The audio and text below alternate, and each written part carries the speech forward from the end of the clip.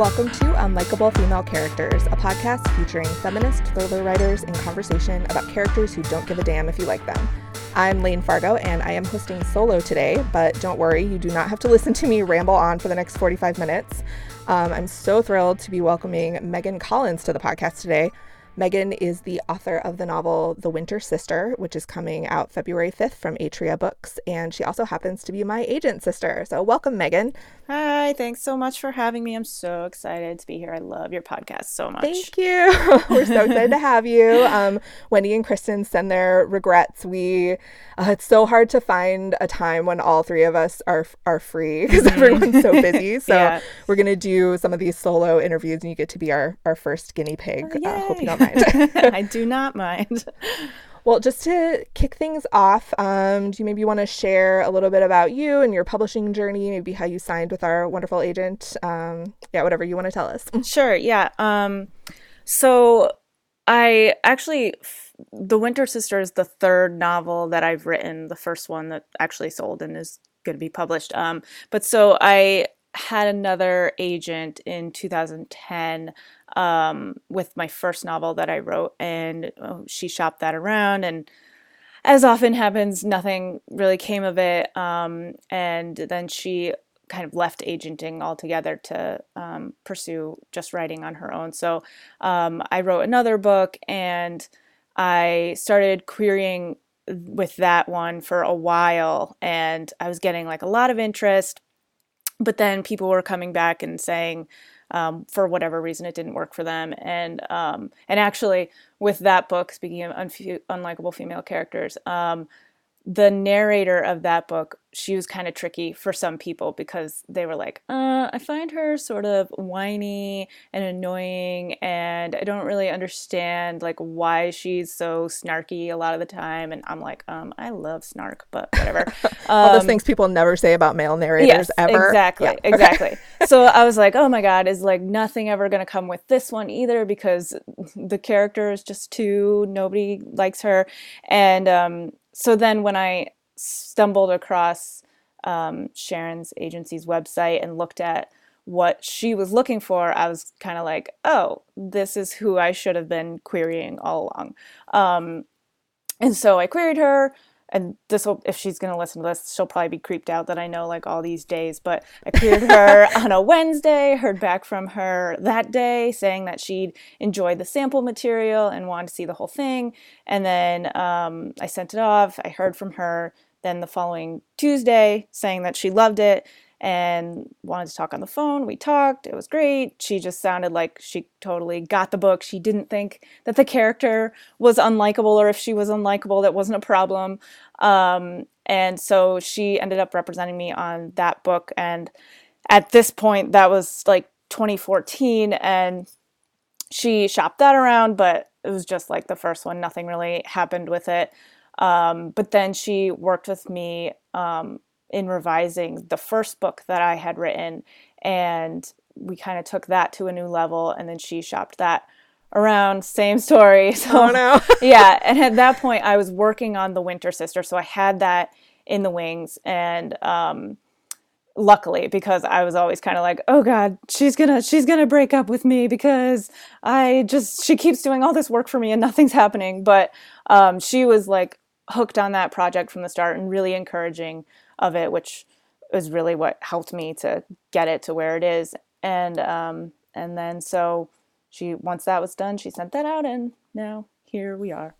So that's awesome that you persisted through all of that, because that must have been really difficult. But Sharon's great. She just she really stands by her writers. Like, she's not just in it for one book or to like make a quick buck or whatever. Like, she really invests in people's careers. So yeah, I hope she's listening. We're just going to talk about her. Her ears are burning all the way in New York. Yeah, I mean, it was definitely rough, like going through book after book that, things weren't selling, and then coming to this one and being like, oh God, this is the third one. If this one doesn't do it, like they say third time's the charm, but I don't know. And so, but yeah, she did amazing work with just helping me to get it where it needed to be, and then helping me get it literally to where it needed to be, into the right hands, so that I got to sign with Touchstone. And now I'm actually going to be, it's coming out from Atria because Touchstone has kind of moved around. But yeah, so it's been amazing working with Sharon, as you know.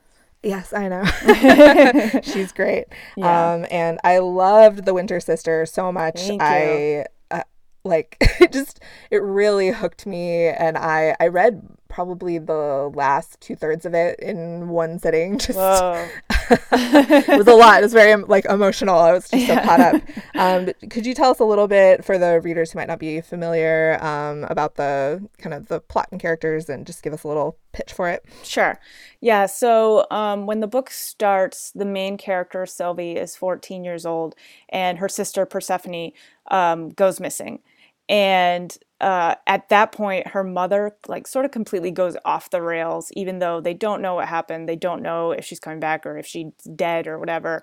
So that's kind of strange. But then they do discover 3 days later that Persephone has been murdered. And the story kind of jumps from there to 16 years later when Sylvie's 30 years old. She's been kind of like floating through her life and clearly has not fully dealt with the grief of losing her sister. And so she gets a call from her aunt, who ended up taking care of her once her mom just completely extra went off the rails once they found out that Persephone had died. And she tells her that her mom has cancer and that she needs Sylvie to come home to take care of her. And Sylvie has done everything in her power to kind of stay away from her mom for the last 16 years because her mom basically just turned into an alcoholic and just like was so angry and bitter and really neglectful that whole time. And it just hurt Sylvie to be around her. So it's really difficult for her to come home. But once she does and she starts taking her mother to her cancer treatments, she finds out by bumping into him that Ben, who was her sister's boyfriend at the time of her murder, is working at the hospital where her mom's getting her treatment. And she's always been convinced that Ben is the person who killed her sister, though nobody was ever arrested for it. They never figured it out. And so that gives her the push that she needs to kind of go and try to figure out for herself what really happened and to try to get justice for her sister, all while trying to navigate this really uncomfortable relationship with her mother. Ugh, just making me want to read it again now. I feel like I can't express my full feelings about Ben without giving spoilers, but he's such a great character. But let's talk about the kind of central trio of women in this book. So Sylvie, and then her sister Persephone, who, even though she's not really like physically in the book because she's dead, she's such a presence in everybody's life. And then their mom, Annie. So you said you've gotten some pushback from people who found like all of them unlikable, or just, I mean, I know Annie's kind of an obvious one because she's pretty mean to her daughters and very complex relationship with them. But like, what other kind of feedback have you gotten on these characters? Well, all of this is, I know you're not supposed to read your Goodreads or NetGalley reviews. But we all do it. Yeah. And I'm sure at some point, maybe when the book comes out, I'll stop. But yeah, so just things I've seen from there. Like, for the most part, people have been very kind and have been saying nice things. But when they do have a critique of the book, it's something like, I didn't like any of these characters because they were all just so terrible. And Sylvie was just immature and whiny. Again, I got the whiny thing, which I don't know. Maybe I'm just naturally whiny and I don't see it. But no, that's just the fucking patriarchy. Yeah. I don't know. I feel like that's such a loaded term, like Yes. whiny, shrill, all of that. It's Yeah. like things we only say about women. Yeah. And so just saying things like that about Sylvie, which, I mean, it doesn't, on a certain level, it doesn't necessarily ring false to me, because I do think that she's very emotionally stunted, and in a way she's kind of stuck where she was when she was 14 years old. So there might be some things she says that come off maybe a little less mature than somebody her age would normally say, but I think that that's just part of what she's been through and the trauma that she's experienced. So yeah, people have kind of said that, and some similar things about Persephone, that she is, because we find out through Sylvie's memories as the book goes on that Persephone was not like this saint-like person at all. I mean, she wasn't bad by any means, but she has natural flaws. She's a person. She's a human. So yeah, she's not the perfect victim, yeah, like angelic and right. everything, which is what we always expect of, Yeah, especially young women who are victims of crimes. Like they have to fit this certain mold, or people take issue with it or don't feel sympathy for them. It's you really hit that on the head in the book. It's great. Well, so she's kind of like spiky a little bit, I would say. And so some readers, and again, like for the most part, people have been really great, but some people don't necessarily like that. And then, of course, like you said, Annie, that's the person that people really tap into the most as like, I couldn't believe this. She was such a horrible mother. It's so unrealistic how horrible of a mother she is. And I'm like, I don't really? know. Like, people said that? I feel like there are a lot of horrible mothers in the world. Exactly. But I think that's so interesting that if she wasn't a mother in the book, and if she had just been like a woman and she was acting those ways, I wonder if, I mean, yes, we know that people would still criticize it, but I wonder if it would have been the same type of criticism, because we have these ideas of what a mother should be, societally speaking, and it's such a narrow view of that. And like, it's so stupid, because at the end of the day, like, mothers are humans, and they're all people too, with as much complexity and contradictions as non-mothers or men, of course. So I think that when there's that kind of representation of a mother, of someone who is not a great mother and who is neglecting and sometimes kind of cruel, that it can make people feel really uncomfortable, either because it kind of butts up against their own experience maybe, or the expectations that we have. And it's just like people don't want to go there, it seems. Yeah, I mean, what I found really interesting about her, and again, I will steer clear of spoilers, but she's selfish in this way. Like, she, even before Persephone is murdered, she has this, Annie has this kind of private emotional life and these things that she's keeping from her children. And it's like, we don't want to allow mothers to have that kind of agency and privacy and everything. It's like everything in their lives is supposed to be about their children, and that's just not the case with her. She has this whole she's got a lot of other stuff going on, and she is an unlikable character, if you want to. I mean, she's pretty awful to Sylvie, especially.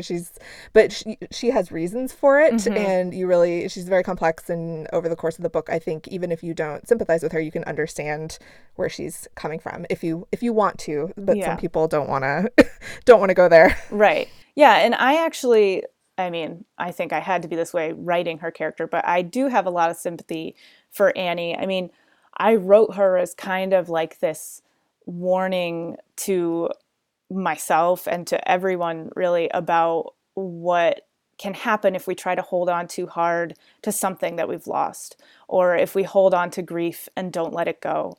And just that she kind of represents that idea that it can cripple us, it can make us make these terrible decisions. And so I always just see Annie as someone who, like, one of her major flaws is that she just doesn't know how to move on or to manage her sadness. And then that has this ripple effect on all the relationships in her lives. So I mean, like, people are right. Annie is selfish and she's mean and she's terrible. But at the core of her, I just see this really wounded woman, and just she doesn't, for some reason, have the tools to move past that. And so for that, I have a lot of sympathy for her, I think. Yeah, and same thing with Sylvie. It's like, you can't expect her, after what she's been through and the way she grew up and what happened to her sister, that she's going to be this totally well-adjusted, like like happy-go-lucky person. Like, she has issues and doesn't handle things the right way all the time, and that's what makes her an interesting character. I think we expect women, not just in fiction but in life, to be able to handle all of our emotional shit and not take it out on other people, and that's just not. I mean, we're all human. Yeah, and I feel like I've seen, not with Sylvie, but I've seen when people talk about characters who do have this big emotional baggage in their life, like, if they are too well adjusted, then that's their critique. Like, oh, well, she's way too, like, that doesn't make sense that she would go through this trauma and she's just living her life normally and she's like, whatever. Or if they're more on the Sylvie side of being kind of stunted, then there's that critique. And so I'm just like, well, what do you want? Yeah, there's no like right way to do it. Yeah, I've seen that too. I'm trying to think of a specific example now and I'm coming up short, but where it's sort of like, oh, she's like a heartless bitch or something because she's not a mess over whatever's happened to her. I've definitely seen it in books with characters who've been sexually assaulted. It's like people want to assume that just completely destroys a person and they're never the same again. And if they see a character who is still living her life and functional in a lot of ways, they're just bothered by that. So, yeah, it's really interesting. Yeah. Well, I would love to talk also about the mythological inspiration for this. So people may have guessed, since the sister's name is Persephone, that there's a mythological influence. But yeah, if you could talk about that and kind of how you got the idea in the first place. Yeah, it's funny because speaking of reviews that I shouldn't be reading, I read one recently where a person said that they were so annoyed that Persephone's name was Persephone in the book, and that maybe if the character had a different name, I would have liked the book more. But every time I got to that name, it was just like a speed bump. But I mean, okay, so like it is a weird name in like 2019, and we don't hear it often. It's, if you've never heard it before, or seen it, you might not even know how to pronounce it. I know a lot of people say Persephone, and then I like shrivel up and die a little bit inside.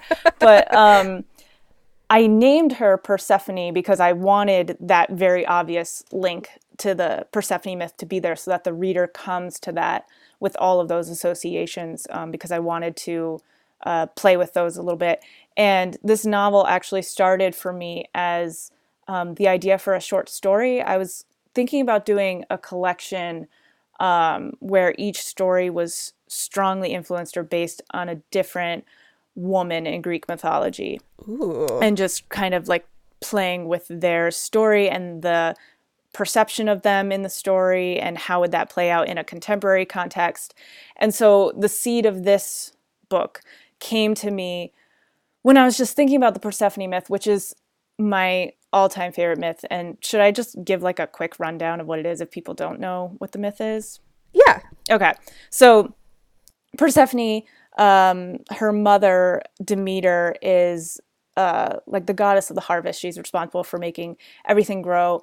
And Persephone one day gets kidnapped by Hades, the god of the underworld. And so she gets whisked away down there while she's like picking flowers and doing this very like innocent thing. And so Demeter realizes that she's missing, and there's two versions of the story, which is one of the reasons I love this myth so much. In one version, she's so distraught and in so much pain over missing her daughter that she can't do her job to make things grow on Earth. It's like when we're upset about something and it's like, oh, I have to go to work and be a person.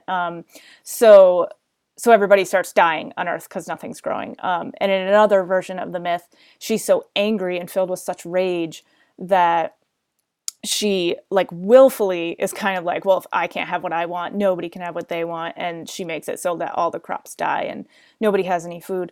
So this gets out of hand. Zeus comes down off his little perch and he's like, hey, you need to knock this off. And she's like, well, you need to talk to your brother and tell him to give me my daughter back.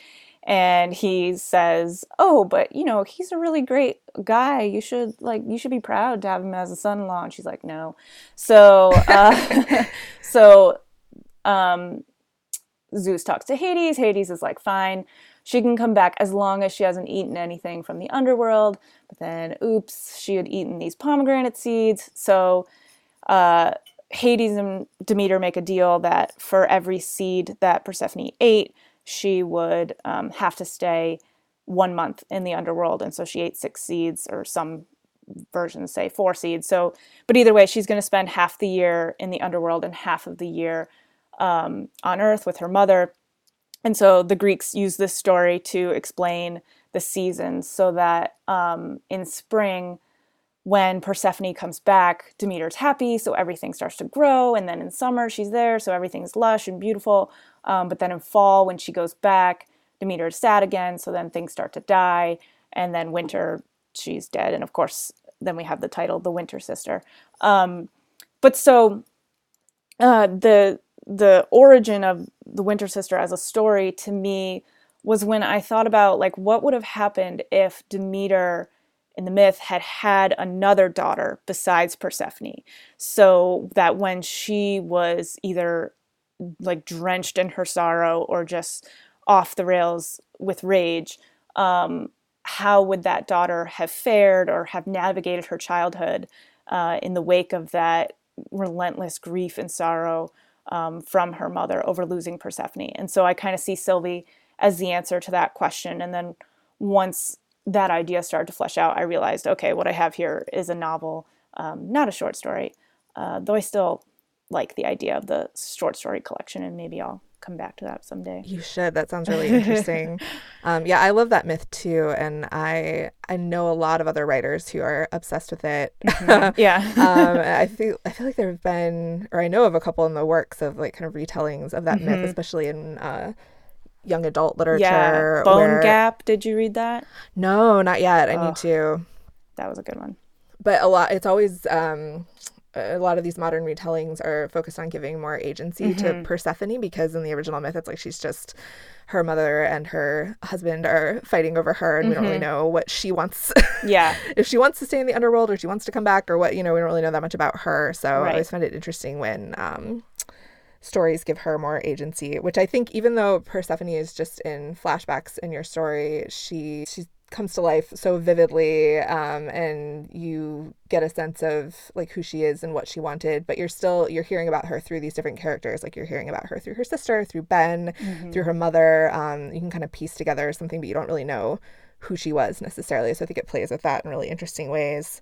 And also the way that they all sort of mythologize her after her death, and kind of, I don't know, like we do that, right? With people in our lives who've died, like we make, like, kind of take away their humanity in a way and make them symbols, and that's how we process our grief. But we're never going to get the full picture of who they were. Yeah, I've always been really interested in that whole thing, the way that we mythologize the dead. And actually, my first two novels, the ones that didn't sell, had a lot to do with that. So I guess I just can't really stay away from that subject. But yeah, so when people die, we say all the really nice things and we ignore the true, real stuff, and we paint them as kind of this saint instead of a real person. And it kind of becomes this illusion that we all have a part in creating. But I think what I'm really interested in, and what I tend to write about, is that moment when a person, or a character in this case, has that illusion shattered, that, okay, this person wasn't this ideal romanticized version that I've had in my head because of how much I miss them or whatever. And I find that to be really interesting, and I love exploring that. Yeah, definitely. There's so many moments of that in The Winter Sister where characters, they think they know Persephone, they know everything about her, and that their interpretation is the correct one, and then we learn some new facet of her life and personality, and it just kind of keeps unfolding. Yeah. Wonderful. Thank you. Okay, so another thing I thought we could chat a little bit about is, this is inspired by a recent Instagram post of yours, which everyone, you should follow Megan on Instagram for beautiful posts about writing, but also pictures of her dog, who's like the cutest dog ever. Recently on Instagram, you posted about how you keep poetry books beside you while you're drafting. So I'd love to hear a little bit more about that, like the influence of poetry on your writing style, because you are just so good at balancing that beautiful language while still keeping up the pace and character development. Like it never lapses into sort of ponderous literary fiction. It's just like a beautiful language with like that thriller pace, and I'm in awe. So please tell me how you do it. Well, thank you. Yeah, I mean, the majority of my actual training as a writer has been in poetry. I studied it the most in college. I studied fiction too, but I more so studied poetry, and my MFA is in poetry. And since then, I've published a lot of poems in various journals, and I teach poetry a lot because I'm a teacher in my real day job life. So it's a huge part of my life. And I find that the biggest way in which it influences my writing style is, like, of course, I always want really strong images and I want the reader to be able to feel like they're there. So that the training in poetry definitely helps that. But more importantly, I think it helps me pay attention to the rhythm in the prose, which I think is really helpful when pacing something. Like, for example, I always like my chapter endings to feel like the end of a poem, kind of, not in terms of like what they say, like necessarily coming to this big grand conclusion or whatever, but in how they sound if they were to be read aloud. Like, I don't remember who said it. I mean, a lot of people have probably said it, but I know that I read somewhere some poet who was talking about that when you're concluding a poem, if you can build in some kind of little like sound echo or like a slight, even if the poem doesn't rhyme itself, like a slight either slant rhyme or just something where the sound is repeated, that it helps it to feel more conclusive. And I had like started just doing that kind of naturally, I think, for a while in the poetry I was writing. And then when I was focusing on fiction more, I found that when I was getting to the ends of chapters, I would kind of layer these sounds into them and kind of have these little like almost rhymes in there. And so it does a couple things. It makes you feel like you've kind of built this momentum and then you've come to this like, yes, this is the end of the chapter. It's not abrupt or anything. But then also a lot of times doing that can really emphasize the emotion that the character is having or the impact of whatever action has just happened. So that's really how I think I see my the work I do with poetry coming into my fiction writing. And I always want, like, even not just the chapter endings, I want the prose to have kind of a cadence to it and a sort of musicality and rhythm. And so I try really hard to get that in there.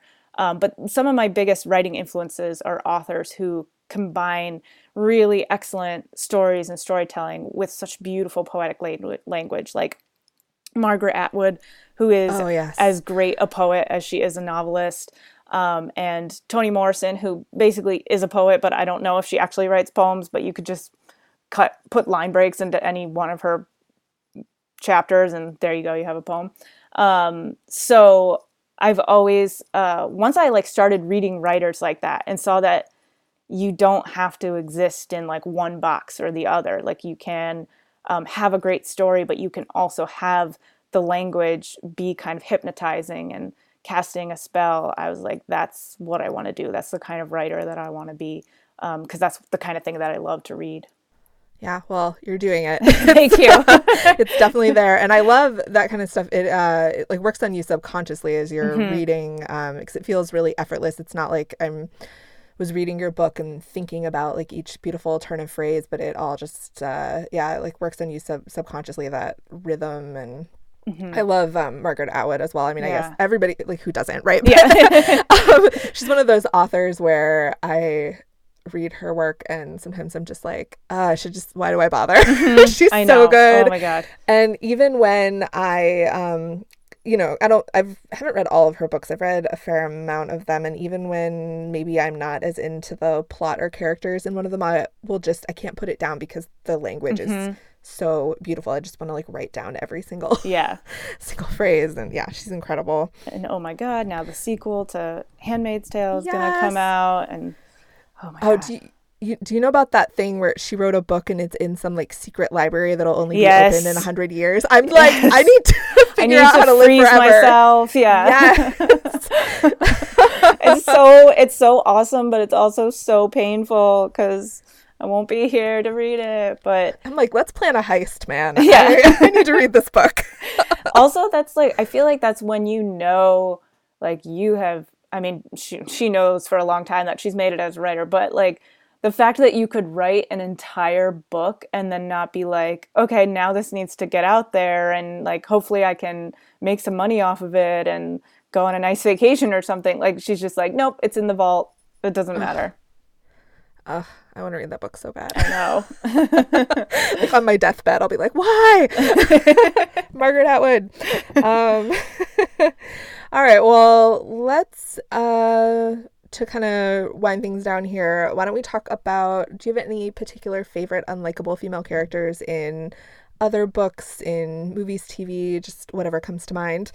Yeah. I mean, there's so many, but when I was thinking about, I assumed this question would come up. I wanted to pick something that's really contemporary, and then I knew that I wanted to pick also someone from an ancient Greek myth. Surprise, surprise. Keep it on brand. I like it. So I have someone very, very contemporary in a book that just came out last year, and then someone from a long, long time ago. So I recently listened to the audiobook of The Favorite Sister by Jessica Knoll. Have you read that? Yes, yeah. Yeah, and so I was so blown away by the audiobook. I mean, I was entranced by the story itself, but like the voices were so perfect, and I just I could not wait to get in my car so that I could go to work and listen to this story, which if a story is good, I know a story is good if I'm like, yeah, I can go to work right now. It's fine. Like, I'm going to listen to my book. So I think all the female characters in that book were pretty unlikable by society standards. Oh, yeah. But I loved Stephanie the most. And it's so hard to talk about it without spoiling anything because there are so many secrets that get revealed. And it having only come out last year, I think. I don't want to say too much, but by the end of the book, she does some pretty terrible things, but she was so strong in the way that she did them and so meticulous that it's really hard not to admire her and feel sort of empowered by her, which then I feel like every time there's a character who does really bad things and then you're like, oh my God, I love them, that you kind of have to question yourself, like, what does this mean about me? But yeah, I just loved her so much, and the voice for the whoever the actress who did her voice in the audiobook was so great.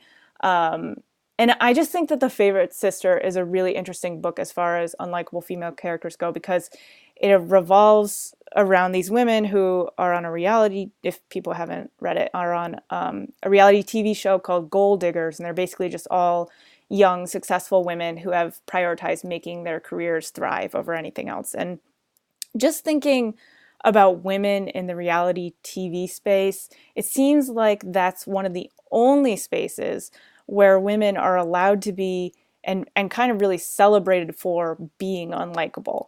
And they can kind of make a brand for themselves in that way. So I find that really interesting. But yet in the book, we see the consequences of those unlikable traits or actions that the camera is waiting for and the audience is waiting for, and that's all they want to see. But we see how that plays out in terms of how they either form or ruin relationships between these women because of those traits and those things that they do. Yeah, I love that one. I love that one too. And I liked how sort of self-aware all the characters were about who they are on the reality show versus in real life. It's this carefully cultivated unlikability for the cameras, and then they have their own real kind of unlikable traits off camera, and they're very aware of how all of that plays together. But yeah, that was really interesting one. That's really fascinating about reality shows, because I think you're right, but it's also they're not reality shows aren't taken seriously, and the women on them are kind of people hate watch them and make fun of the women, and so it's a spectacle instead of we're not taking them seriously as savvy business women, which most of them really are. I mean, even kind of creating yourself as a character in that way is difficult to do. Yeah, we want them to be awful so that we can I don't know why, but derive some sort of pleasure out of seeing them behave in these ways. And then, but then we're also chastising them for it at the same time. So yeah, it's a really weird space, I think, just that whole reality TV world. All right, who's your ancient female character? My ancient female character is Medea who Yes. Love it. She does, like, objectively speaking, she does some really, really terrible things. I mean, she kills her own brother so she can flee home with Jason, who she's fallen in love with. And not even just kills him, but like chops up his body and throws it into the ocean as a diversion for his father, their father, who's now coming after them. So like that's gross. And she gets revenge on some man for Jason's sake, by tricking the man's daughters into cutting him up and boiling him in a pot. Like that's not great either. She betrays her family. I mean, her family sucks, so like I don't really care, but I guess some people might have a problem with that. She kills the woman that Jason leaves her for, and then like the real kicker, I think, for a lot of people is that she kills her kids because she thinks that they're gonna become slaves and that death is better than slavery in her mind. So she's got a lot of really bad stuff going on, but I just love her so much because supposedly Jason is the hero of that story, the quest for the Golden Fleece, but he wouldn't have accomplished anything if it weren't for Medea. I mean, she tells him everything he needs to do to get it done. She uses charms and magic to help him. She saves his life over and over again, and she just gets no credit for it, not from Jason, who leaves her as soon as the quest is over and they're like far away, and not even really from the like Greek storytellers themselves who saw Jason as the hero of that story and not Medea. But then like another reason why I love her so much is at the end, she has this just like kick-ass speech that she gives to Jason, basically saying, "How dare you?" but in like really eloquent, amazing language. And then the story ends with her stepping off a roof into a chariot pulled by dragons and flying away, which is just some like hardcore Khaleesi stuff going on right there. That's amazing. So I just love that so much. And I actually, also probably not surprisingly, I teach a mythology class, and it's like a class where we read the stories, we discuss them, and then students write pieces, kind of doing what I did with The Winter Sister, like incorporating in some ways, though not as a novel, because I don't want to grade 1,000,000 novels.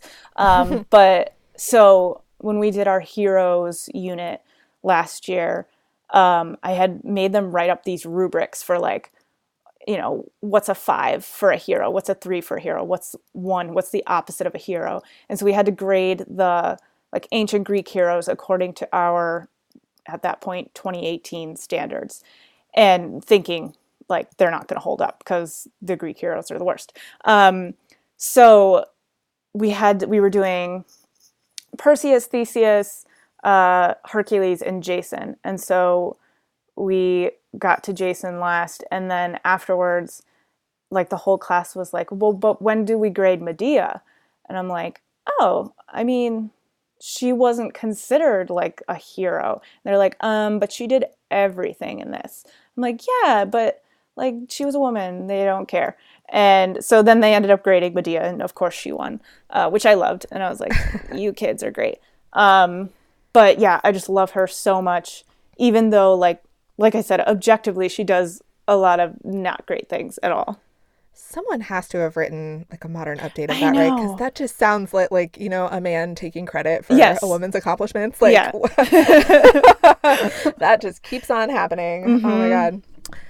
Awesome. Okay. Well, to wrap it up here, why don't you tell us about whatever your next project is? And I saw you just announced your next book on Publishers Marketplace, right? So yes. Congratulations, first of all. Yeah. So the novel that I'm working on now, which will come out next, is called Behind the Red Door. And it's about a woman who goes back home to New Hampshire, where she grew up, to help her father move, and begins to believe that she was the only witness to a kidnapping, a really famous kidnapping that happened in New Hampshire 20 years ago.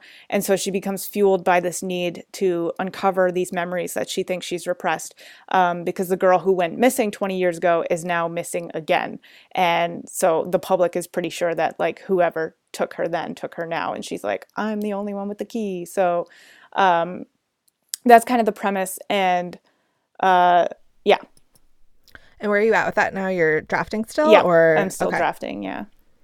That's where I'm, I just finished a proposal for my second book, and now I'm like, oh, now I have to write it. It's like all backwards, because when you're a debut, it's like you have to write the whole thing first and make it perfect, and then, it's flipped around for your second book, and it's kind of cool, but kind of terrifying. Yeah, I mean, it's awesome. It's like the dream to have somebody be like, in the publishing world, be like, yes, we want you to write this, but it's also like an extreme added pressure.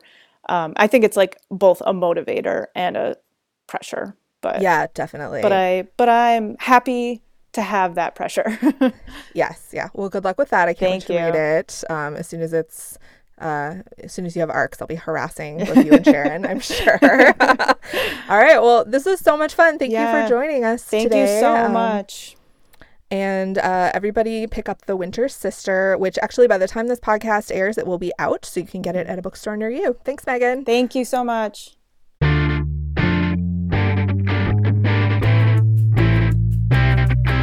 That's it for this episode of Unlikable Female Characters. Don't forget to subscribe, and you can also follow us on Twitter at UnlikableFCPod for updates, book recommendations, and angry feminist rants. Our website is unlikablefemalecharacters.com, and we're also on Instagram at UnlikableFemaleCharacters. Thanks for listening.